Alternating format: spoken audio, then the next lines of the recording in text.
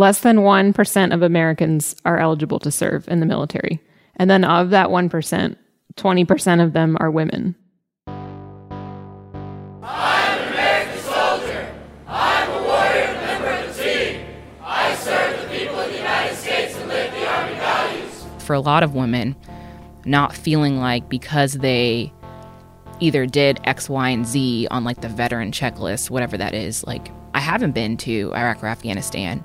And it's like for the grand scheme of I think what the public thinks of this time period since 9/11, that's like one of the check marks of like being a veteran. So I always kind of felt like I didn't really make a good enough contribution after September 11th.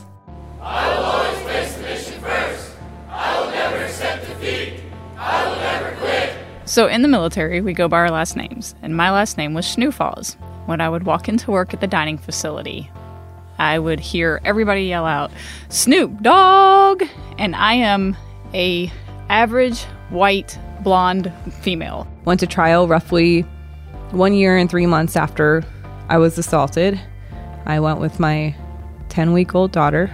Women who have served don't identify as veterans more often than men. People have asked me, have you killed anyone? I stand ready to deploy, engage, and destroy the enemies of the United States of America in close combat. And I feel like this has been the recurring story since I've been identified as a victim of sexual assault. Like, this is how I have to introduce myself. Like, hello, I've been a victim of sexual assault, and here's how it impacts your life. I didn't like make the connection that it was like an artillery base. And I just remember like first getting there and I was like, this is going to be miserable. And also like things would be blowing up randomly. And I like didn't know that was like a regular like scheduled program, and people didn't freak out.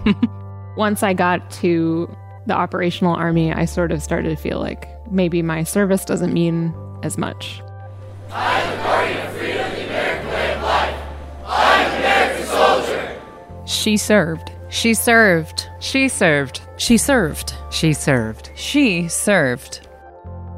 I'm Victoria Chamberlain, and this is She Served, a show about women's experiences in the military and what happens when they become veterans. Coming soon, wherever you get your podcasts. Is there any women in here?